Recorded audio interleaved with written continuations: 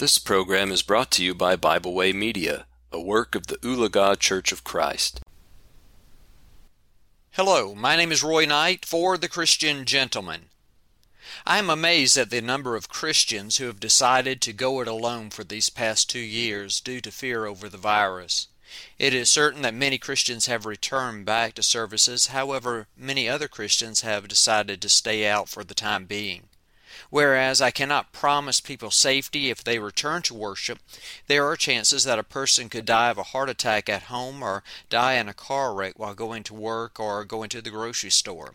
Yes, I do know people who have died, and sadly I have officiated at a funeral over one as well. The risks are not lost with me. Yet I also know from a spiritual point of view that just as a doctor will need a doctor, Christians need Christians.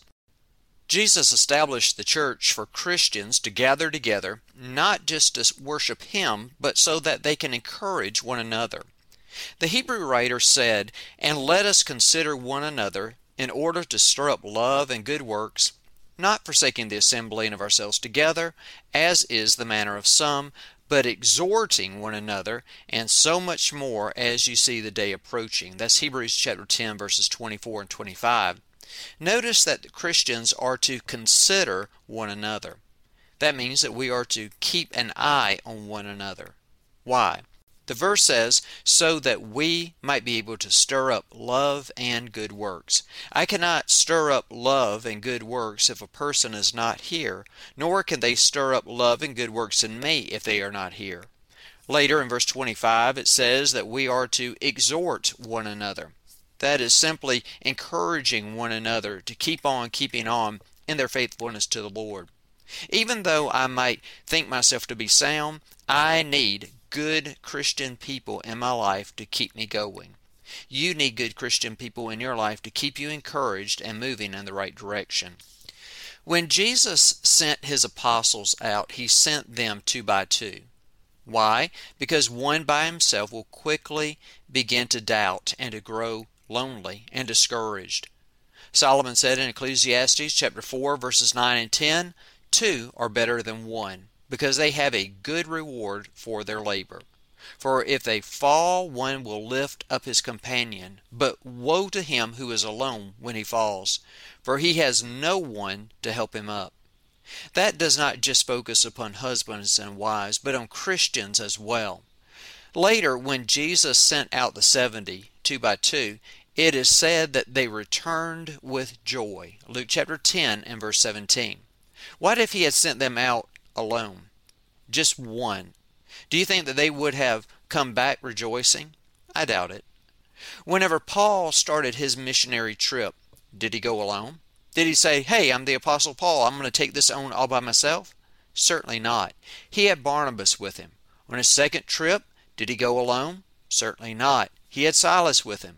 Paul almost always had traveling companions with him. There was Timothy, Titus, and Luke, Aquila and Priscilla, and many others. Faithful companions make the journey easier and the down times more bearable. I love my Christian family. I don't know what I would do without them. If you have been gone for a while, don't you miss them? I'm sure that they miss you. Maybe it's not the virus. Maybe you have fallen away spiritually. Are you better off now without the church or whenever you were with the church? I don't know about you, but I couldn't live without the church. I love those people, and I hope that you do as well. Don't you think it's about time to come home? I sure hope you do. If you would like to know more about coming home, you can contact my friends at the Ulaga Church of Christ, or you can email me directly at stgeorgecofc@yahoo.com. That is stgeorgecofc@yahoo.com. I would love to hear from you. That's all I have for now. And what does the Lord require of you? But to do justly, to love mercy, and to walk humbly with your God.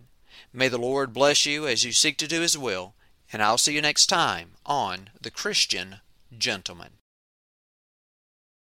We hope you enjoyed this program. We encourage you to subscribe to our podcast on Pandora, Spotify, or Podbean. Thanks for listening.